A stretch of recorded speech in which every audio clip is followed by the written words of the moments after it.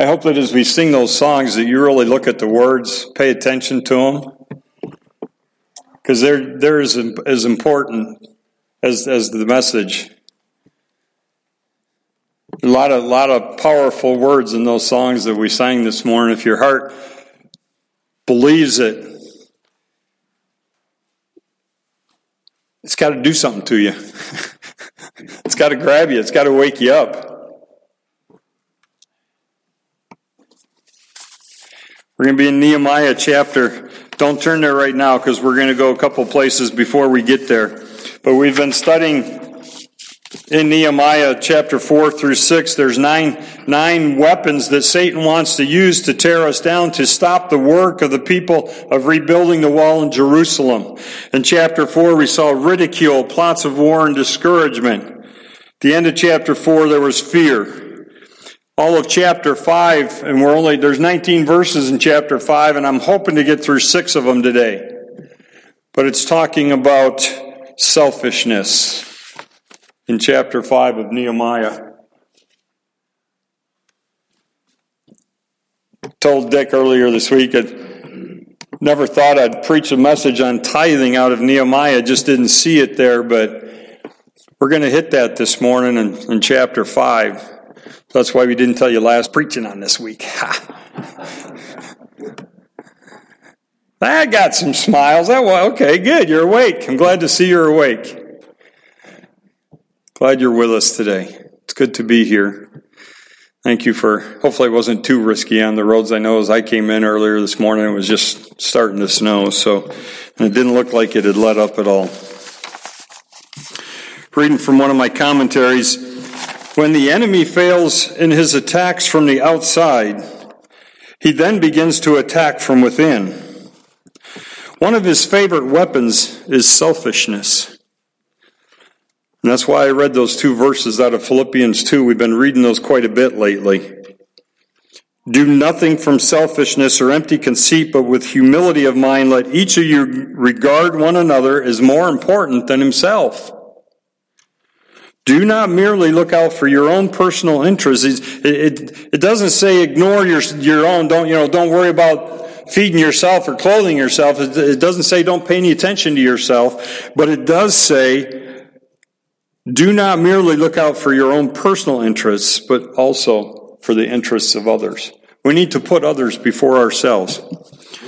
Anyhow, sorry. If Satan can get us thinking only about ourselves and what we want, then he will win the victory before we realize that he's even in the fray.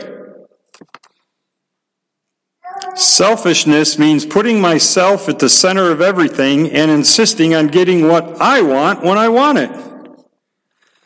It means exploiting others so that I can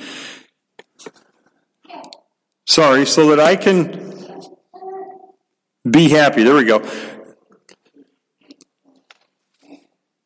Let's see. Exploiting others so that I can be happy and take advantage of them just so that I can have my own way. It is not only wanting my own way, but expecting everybody else to want my way too. Why are selfish people so miserable?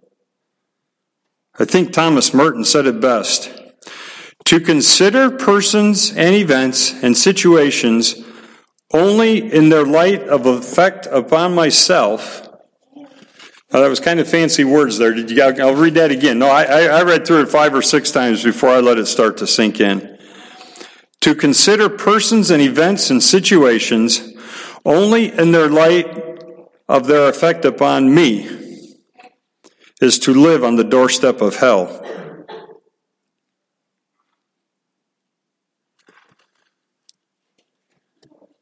Let that sink in. That's probably one of the best paragraphs on selfishness I've ever read in my life. It's so succinctly and well stated.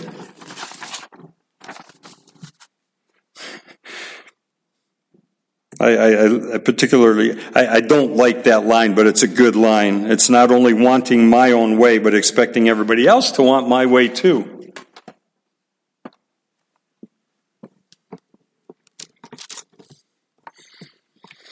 You can either turn, I got three short verses here, so you can either sit and listen and write the references down or turn with me if you're fast. James 3:16. For where jealousy and selfish ambition exist, there is disorder and every evil thing. Galatians 5:15.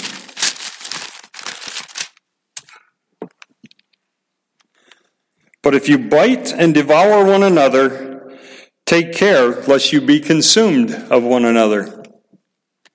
Now, as we look at these 9 things in these three chapters, understand that we contrast them, that Satan would use them as weapons against us. But God wants to use them in our lives as tools to build us up. Remember the guys building the walls needed tools to help, get the mortar in place and put the stones back on? So what Satan wants to use against us, God wants to use as tools to build us up. So remember, it's starting out kind of sounding kind of negative, but there's a positive side to it too, okay? Philippians chapter 1, verses 27 and 28. Only conduct yourselves in a manner worthy of the gospel of Christ, so that whether I come and see you or remain absent, I may hear of you that you are standing firm in one spirit, with one mind, striving together for the faith of the gospel, in no way alarmed by your opponents, which is a sign of destruction for them, but of salvation for you, and that too from God. Did you get that? It's exactly what I was just saying about Satan wants to use these things to tear us down. God wants to, as weapons to destroy us. God wants to use them as tools to build us up. It says that as you, in verse 27, as you work together, in verse 28, is in no way alarmed by your opponent, which is a sign of destruction for them. When we work together with the mind of Christ at the center, Satan goes down. Satan's defeated.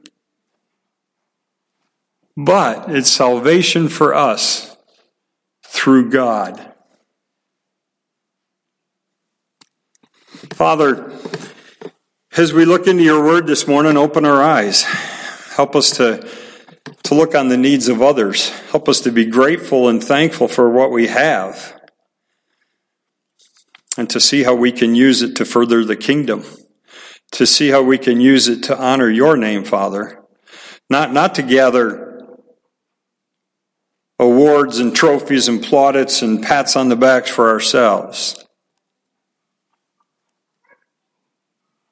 Thank you for your word, Father, and as just ask that your Holy Spirit would apply it to each one of our lives as you see fit and as it needs to be done.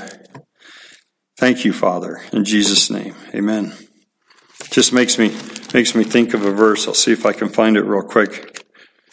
Wasn't part of my original thoughts, but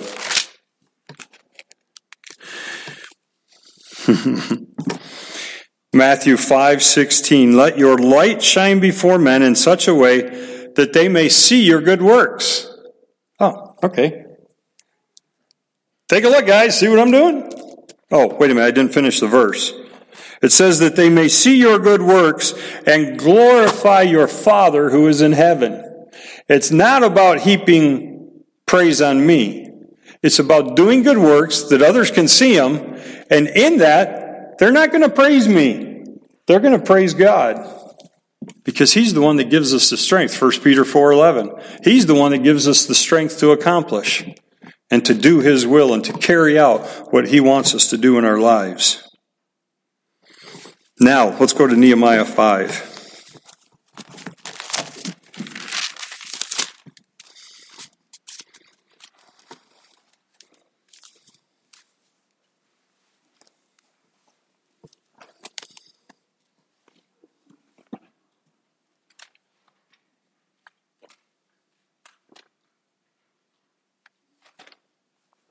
Haven't played that game in a while. Anybody played Monopoly lately? Been a long time. Nehemiah chapter 5. Now there was a great outcry of the people and of their wives against their Jewish brothers. For there was those who said, we, our sons and our daughters are many, therefore let us get grain that we may eat and live. They were hungry. There were others who said, we are mortgaging our fields, our vineyards, and our houses that we might get grain because of the famine.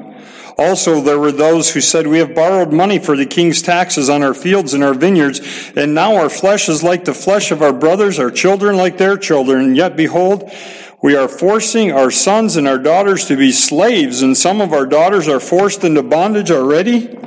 And we are helpless because our fields and vineyards belong to others. Nehemiah says in verse 6, then I was very angry. Remember the last time we saw that term in our study in Nehemiah? I think I do. If I can find it here real quick. I thought I had it written down. It's in chapter 4. There we go. Chapter 4, verse 7. Now it came about that when Sanballat, Tobiah, the Arabs, the Ammonites, and the Ashdites heard that the repair of the walls of Jerusalem went on, and the breaches were beginning to be closed, they were very angry. They were so angry that they were taking up arms ready to start a war. They were angry because God's work was being done, and if God's work was being done, they were going to lose out because they weren't on God's side of the wall. They weren't on God's team. They were pretty selfish. They were in it for themselves, but they were angry. Now we're going to see the other side of that anger in chapter 5, verse 6. Nehemiah says, I was very angry. We know that Sanballat and Tobiah and his buddies were all angry because they were losing money. It was going down the tubes. They weren't going to control Jerusalem anymore. Why was Nehemiah angry? We find in verse 1 that there was a great outcry. Now this is kind of a ding on Nehemiah. He was so focused on building the walls that he wasn't paying attention to the people's needs. And it's one of the dangers that leaders need to look out for, is don't become so focused and just have one thing in your sights that you lose all your peripheral vision, that you lose focus on the people. I got my program and my plan I'm focused on. All my eyesight's right there. And who do I see in that tunnel vision right there? Nobody. All I see is my project. There's not a single person there. And as a leader, that's dangerous. And because Nehemiah missed this, all that they talk about in verses 1 through 5, all of a sudden it came to a head and blew up. Nehemiah blew up when he realized, but it was disappointing and too bad that it took a great outcry. I was supposed to tell you my outline for the chapter. Verses 1 through 5 are the great outcry. Verses 6 through 13, you have a great assembly. And then verses 14 to 19, you have a great example in the way Nehemiah lived. But at this point, he kind of dropped the ball in his leadership here a little bit. He was too focused. I mean, you can be too focused on something, and he was. He was too focused on the project and the wall. It needed attention. It needed that push, that oomph behind it. But you can't let everything else just fall to the side.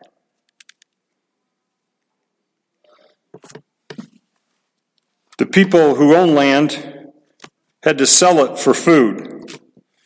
There was a famine in the land. At the end of verse 3, you see there was a famine. There was more people coming back. The people that were living in Jerusalem had planted their gardens. We don't know if there was a drought or not, but there was a famine and that there wasn't enough food for everybody. More people were coming back, so the gardens that had been planted weren't enough. And with a famine in the land, it wasn't just in Jerusalem, it was in the land. So there was a food shortage all around. And it's kind of funny. Not funny. I don't know the right word to use. It's not even ironic. It's, anyhow, verse 1 there, where it says, and the wives And there was a great outcry of the people and of their wives. That's very, very unusual for this society back then. Women were quiet and off to the side. They kept to themselves. And it was unusual that the women would be part of this big outcry. Well, Shelby and Caitlin, what don't you mess with? Don't mess with my kids, okay? Don't mess with my kids. And there's no food for her kids. So Mama Bear is speaking up. Outside of the society norms, she says, I don't care what age I'm living in. I'm ticked because I don't have food for my kids and my kids need food. All of our money is gone trying to buy the food. We've sold our land. We don't even have land anymore.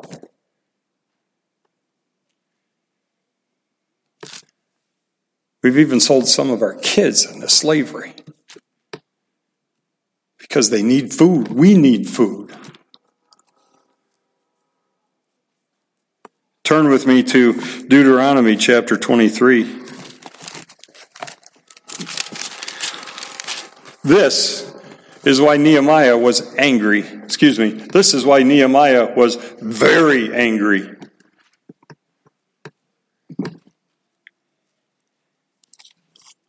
You shall not, Deuteronomy chapter 23, verses 19 and 20.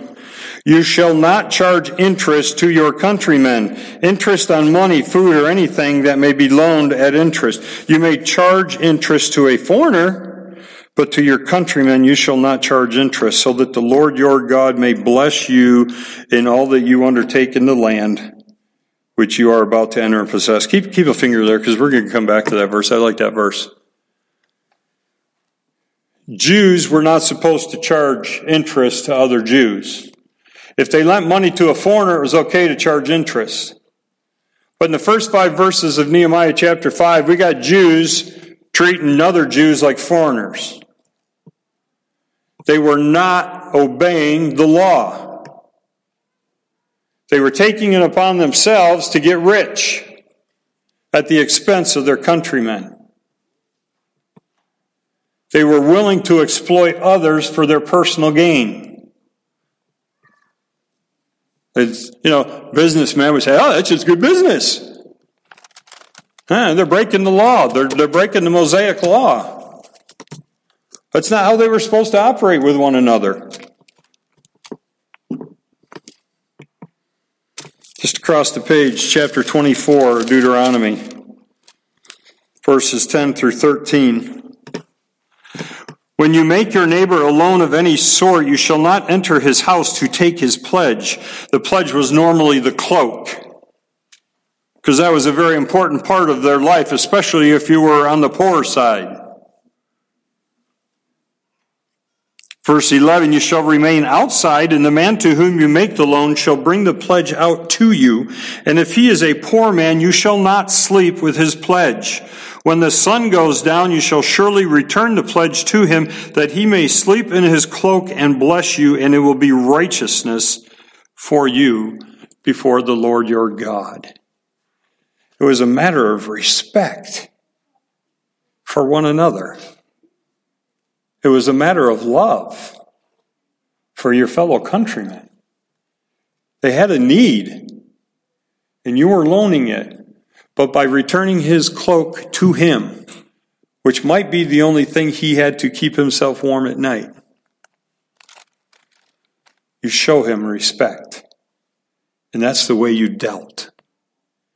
You took care of one another. You didn't care about exploiting your brother for your own benefit. It wasn't about me.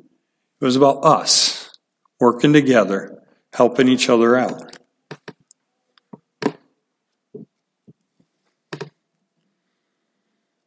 Write this down. This is almost a direct restating of the exact same verses we just read, but Exodus 22, verses 25 to 27. Turn with me to Leviticus 25. It's back a couple books between Genesis and Deuteronomy. Genesis, Exodus, Leviticus 25. I don't sit and read the Torah a whole lot, the law, the first 5 books, so my pages don't have a lot of notes and they kind of stick together because I don't spend much time in the law. But Leviticus 25, there we go.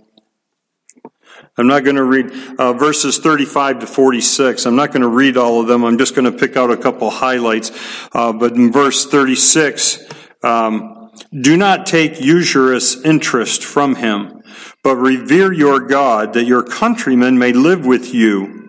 Verse 39, if your countryman of yours becomes so poor with regard to you that he sells himself to you, you shall not subject him to a slave's service. He shall be with you as a hired man. You treat him with respect. You treat him with love. If God treated us like we deserved, if he removed his grace and his mercy from us, I'm glad he's never tried that out. I'm glad he's never gone there. So if he doesn't do it to us in all of our sin, why should we do it to one another?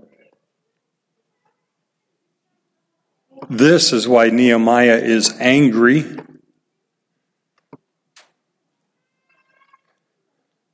Now, a businessman will tell you his investments, the return on your investment is, and the investors tell young people, start a little bit now because over time the compounded interest is time is what will make you rich.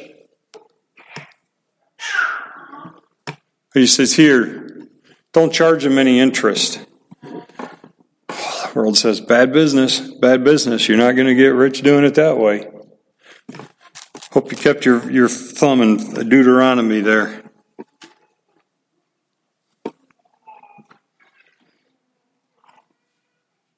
Am I going to get it right here? Come on. It's back a page here.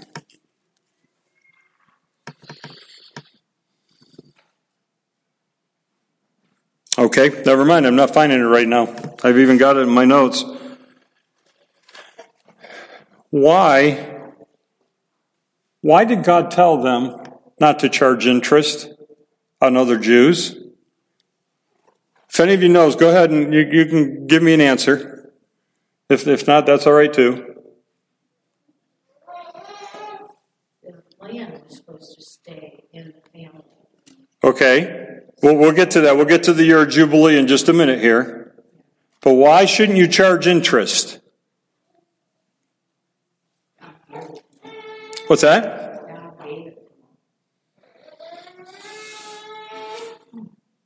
You're on the edge there. You're on the border. You're getting warmer. God wanted them to know that He would provide for them. He would provide the riches they needed. They didn't need to depend on interest. They didn't need to depend on their investments and whether they were good investments or bad investments and how much interest they earned. They would be provided for. It's called faith. They would be provided for and taken care of by God. They didn't need that interest. They didn't need to charge one another to get rich or to exploit one another so that I can get rich off of you. Because God says, I will take care of you. I want to be the one to provide. I want you to look to me for your provision. I want you to have faith in me and what I will do for you if you will follow my law, if you will be obedient.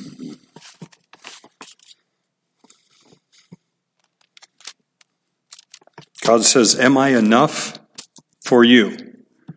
Will you have faith in me? That's why they weren't to charge the interest. They were to treat one another with respect and with love and with care. Because it wasn't all about me. It was about us. Helping each other out. I know there's others that do it. I don't know about the Mennonites, but I know the one thing I love about the Amish. So when they do a barn raising, a young couple gets married. They need a barn. Usually the couple and their family are supposed to provide the materials. But if anybody has any construction or anything done, you know that materials are usually about 1/3 of the cost of your project and labor's the other 2/3. So the community gets together and helps them build their barn so that they can enter their marriage and a house, that they're entering your marriage without debt. How many of us still have a mortgage? How old are we? We didn't just get married. We still have a mortgage and a debt. So some groups of people still get it right, and they help each other out. They lean on each other. But that's God's plan. That's the way He wanted it to be.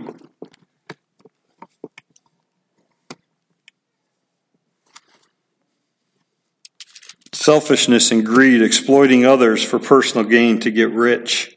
The year of Jubilee was every 50th year. And it was to be a time where all debts were forgiven.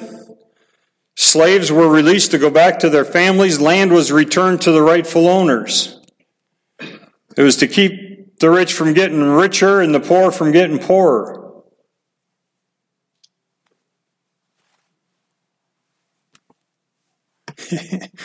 You think you'd ever see that happen today? Outside of the Jewish community, that is.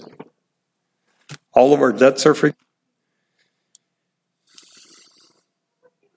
We're too much about me.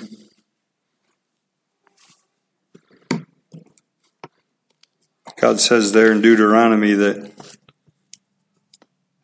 I want to be enough for you. You don't need to make money off of each other. I am enough for you. Have faith, depend on me. Warren Wiersbe said that God has a special concern for the poor and will not hold those guiltless who take advantage of the poor.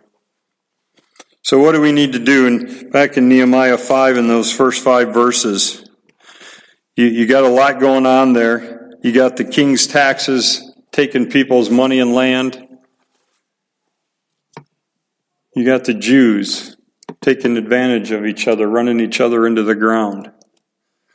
Not only running them into the ground financially, but that also affects them spiritually and emotionally.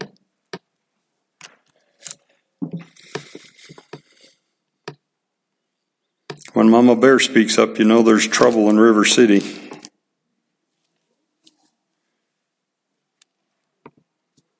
I was very angry when I heard their outcry in these words. Next week, we're gonna find out how Nehemiah handled and processed. There's going to be a great assembly, and some of these principles I'm just going to lay on the table here real quick. We'll see throughout the whole chapter, so you're going to hear them the next 3 weeks. So if you want to skip the next 2 weeks because just kidding. We want you to be here to hear the word. We as believers need to balance all biblical teaching on money. Indulging ourselves at the expense of others does not please God. And shouldn't that be the greatest concern of our lives? Is to please God in everything that we do, say, or think? Indulging ourselves at the expense of others does not please God. Steward what we have for the glory of God, for the good of others, and for the advancement of the kingdom.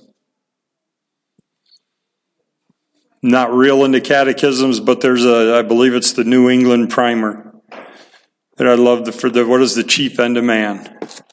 And I know I'm not going to get it all right. The first part of it is to glorify God. Basically, that's the purpose of our life. That's why we're here, is to glorify God, is to worship Him, is to give Him the praise that He is deserving of.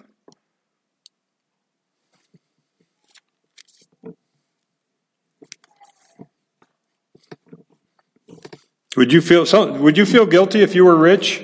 Maybe some of you are, and I just don't know it. But if you had millions in the bank, would you feel guilty that you had that much? Or maybe you've got $200 in the bank and you feel guilty because you've got surplus. And I can't imagine this. I guess this idea is a foreign concept to me, but one of the commentators this week said that some people even have a hard time putting new tires on their car because they feel it's a luxury or something like that. But he says, one of them said, but wait a minute. If your wife's driving that car with your kids in it, you better put new tires on that car.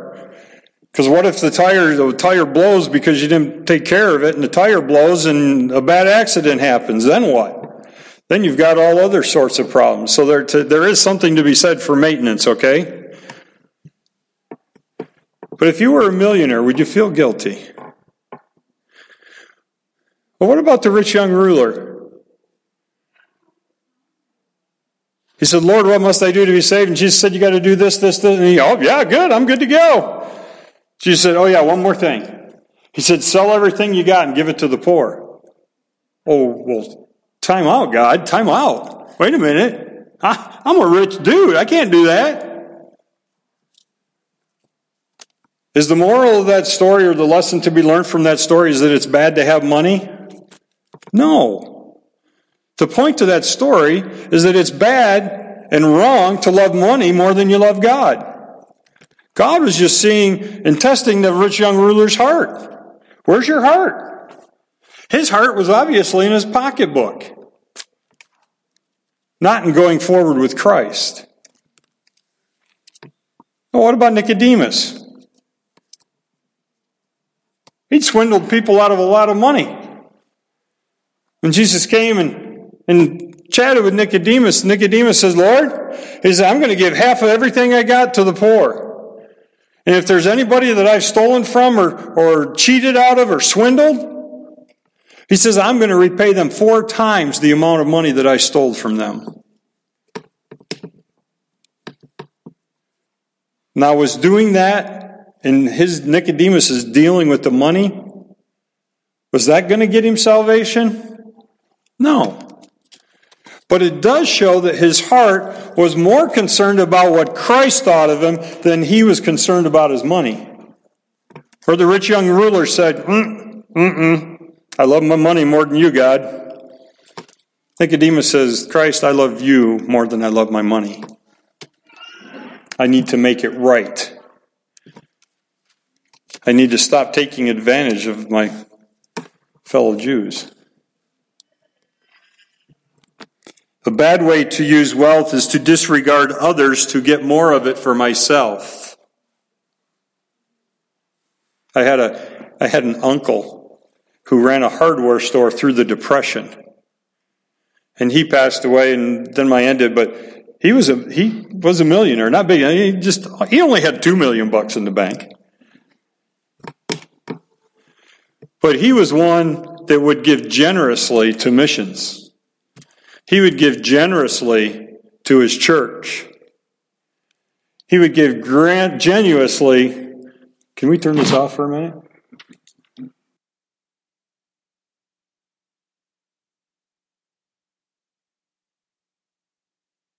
My family listens to this on.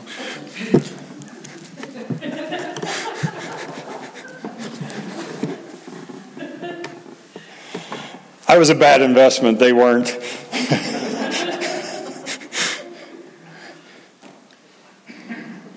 But he never flaunted it. He didn't live for that money.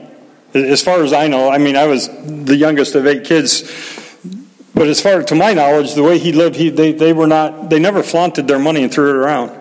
After Uncle Ernie was gone, Aunt Mildred still wouldn't go to McDonald's unless she had a coupon. And if it was free coffee, they'd get out of her way.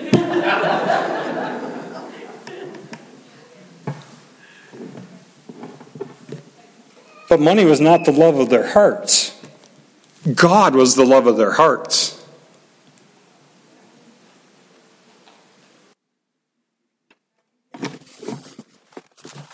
Bad way to use wealth is to disregard others to get more of it for myself. The good way to use wealth is to steward one's wealth, to be generous, and to advance God's kingdom. Again, indulging ourselves at the expense of others does not please God. God is pleased when we handle his money wisely, when we practice proper money management. How much should we tithe? How much do you tithe? No, don't answer me. I think I'll read a story next week. I forgot to bring the book with me this morning. If you make a commitment to God, you better keep it. If you and God agree that you need to give 2% of your income to His kingdom, you better give Him 2%. If you and God agree that you should give 13 or 14%, you say, God, I'm going to commit to this. I'm going to give 13 or 14% of my income to the church so that they can give it to missionaries to spread your word around, so that they can use it for Good News Club, that they can use it to reach out into the community to share the gospel of Christ. If you make that commitment, you better stick to that commitment. The New Testament doesn't specifically say, but he does say that we need to be cheerful givers. So then don't be grudging in your money. Be generous. There's nothing that says you have to give 10%. That's the Old Testament tithe. Most pastors will stand up here and tell you that should be the beginning point. I think Christians in America, they say in surveys, the average Christian in America gives like 2.5%. Can you imagine if we give 10% and follow the Old Testament standard? Do you know how much more we could do for the kingdom? There's nothing wrong with the way you people give here in this church specifically, but as a church in America, do you know what we could do for the kingdom? And no, it's not just money, because you can throw money at problems, and if you don't have good management and good programs, it's just worthless and wasted anyhow. I get that. I understand that. So it isn't just about the dollars amounts.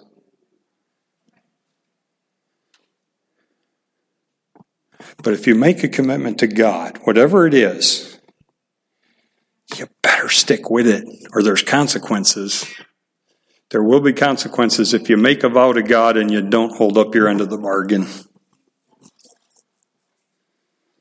When you determine that, and for believers that are even older and may have financial situations change, and over time you have to reevaluate. But when you do that evaluation, and us really young kids, when we do that evaluation, do I think beyond myself when I'm spending my money?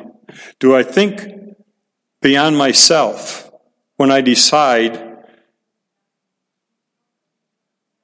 how to spend my money, how to save it?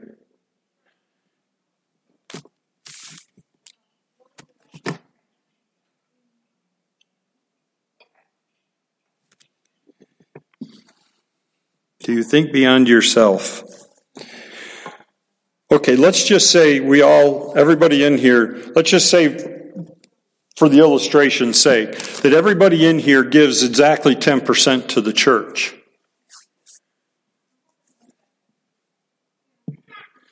Do you think God cares how you spend the other 90%?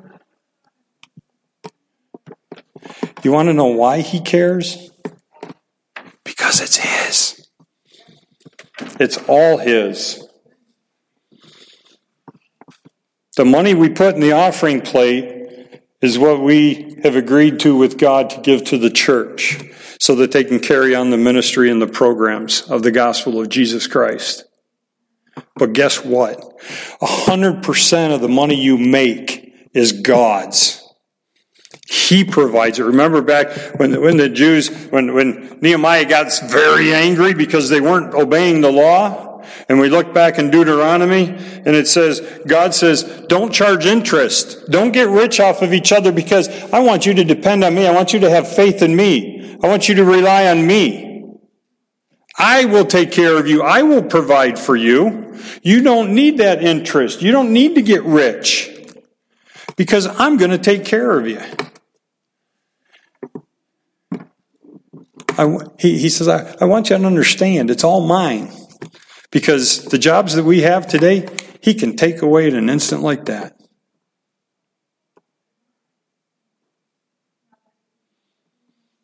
We know that he takes rulers and authorities and powers and puts them up, and he takes them down. He'll put someone else up. You may not agree or like the way our election went, but one, it didn't take God by surprise. He knew what was going to happen. And the person that's there is the one he wants there for this time. Huh? Really? Yeah, absolutely. Maybe we deserve it. Last week was Sanctity of Life Sunday. And we know that in this country alone, and there's a thing back there, this country alone since 1973 with Roe versus Wade, we've killed 62 million babies.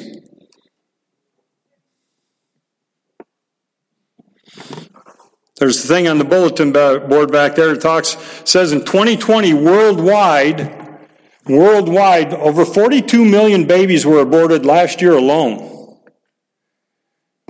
Unfortunately, a lot of them were probably paid with our tax dollars with the money that our government gives to other countries. That is not pleasing to God. But he sets up and he takes down. And Nehemiah prayed that King Artaxerxes would bless him on his trip, and he did. But only because God changed his heart. Proverbs 21:1. It's like a channel in a river. God is the one that changes kings' hearts. We can pray, we can preach, we can teach the Word of God, but I can't do anything to change anybody's heart. God is the only one that can change people's hearts. We talked last week too that from Psalms that every single conception is a blessing from God, whether the woman is saved or not saved. Whatever the circumstances are, a woman will not get pregnant unless God wants it to happen. He is in charge of every womb. And if he fertilizes that seed through the natural process, I don't want to say God's doing anything weird, okay? If the normal process goes on and it's done right, if the two pieces come together and form a baby, it's because God allowed it, because God wanted it to happen. Children are a blessing, a heritage from the Lord. So if he is that concerned about his world that he created, he can certainly take my job from me today.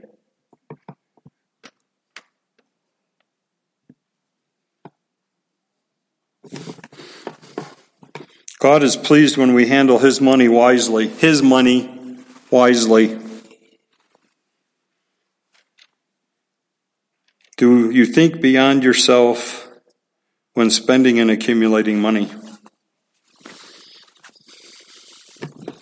Nehemiah was very angry when he heard their outcry in these words, because he knew that they were disobeying the law of God. Well, just because they were going to stop and start to do it the right way didn't mean that all the problems were going to go away. There was still a famine in the land. They still needed food. But his goal, and we'll see next week, was that it was to stop the disobedience that was going on. Father, we thank you for your word. We thank you for the promises in it. We thank you for the principles and the guidance that you give us. Help us to live according to your word, Father.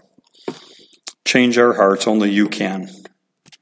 That we might want to live in an unselfish manner. That we might put others' needs before our own. That we might take care of one another. Father, we wouldn't need welfare in our country. There would be no need for it, no need for the government, if we would just take care of one another the way you exhort us to. Thank you for the principles in your word. Thank you for the unity that we can have when we come together around the mind of Christ. Father, we give this to you. Just Keep people safe as they travel home today. For Dean and Lois as they travel downstate, watch over and keep them safe. And we'll leave them in your hands, Father. Thank you for this day. Help us to love you, to worship you, and live according to your word. In Jesus' name, amen. Don't leave before I get you a copy of the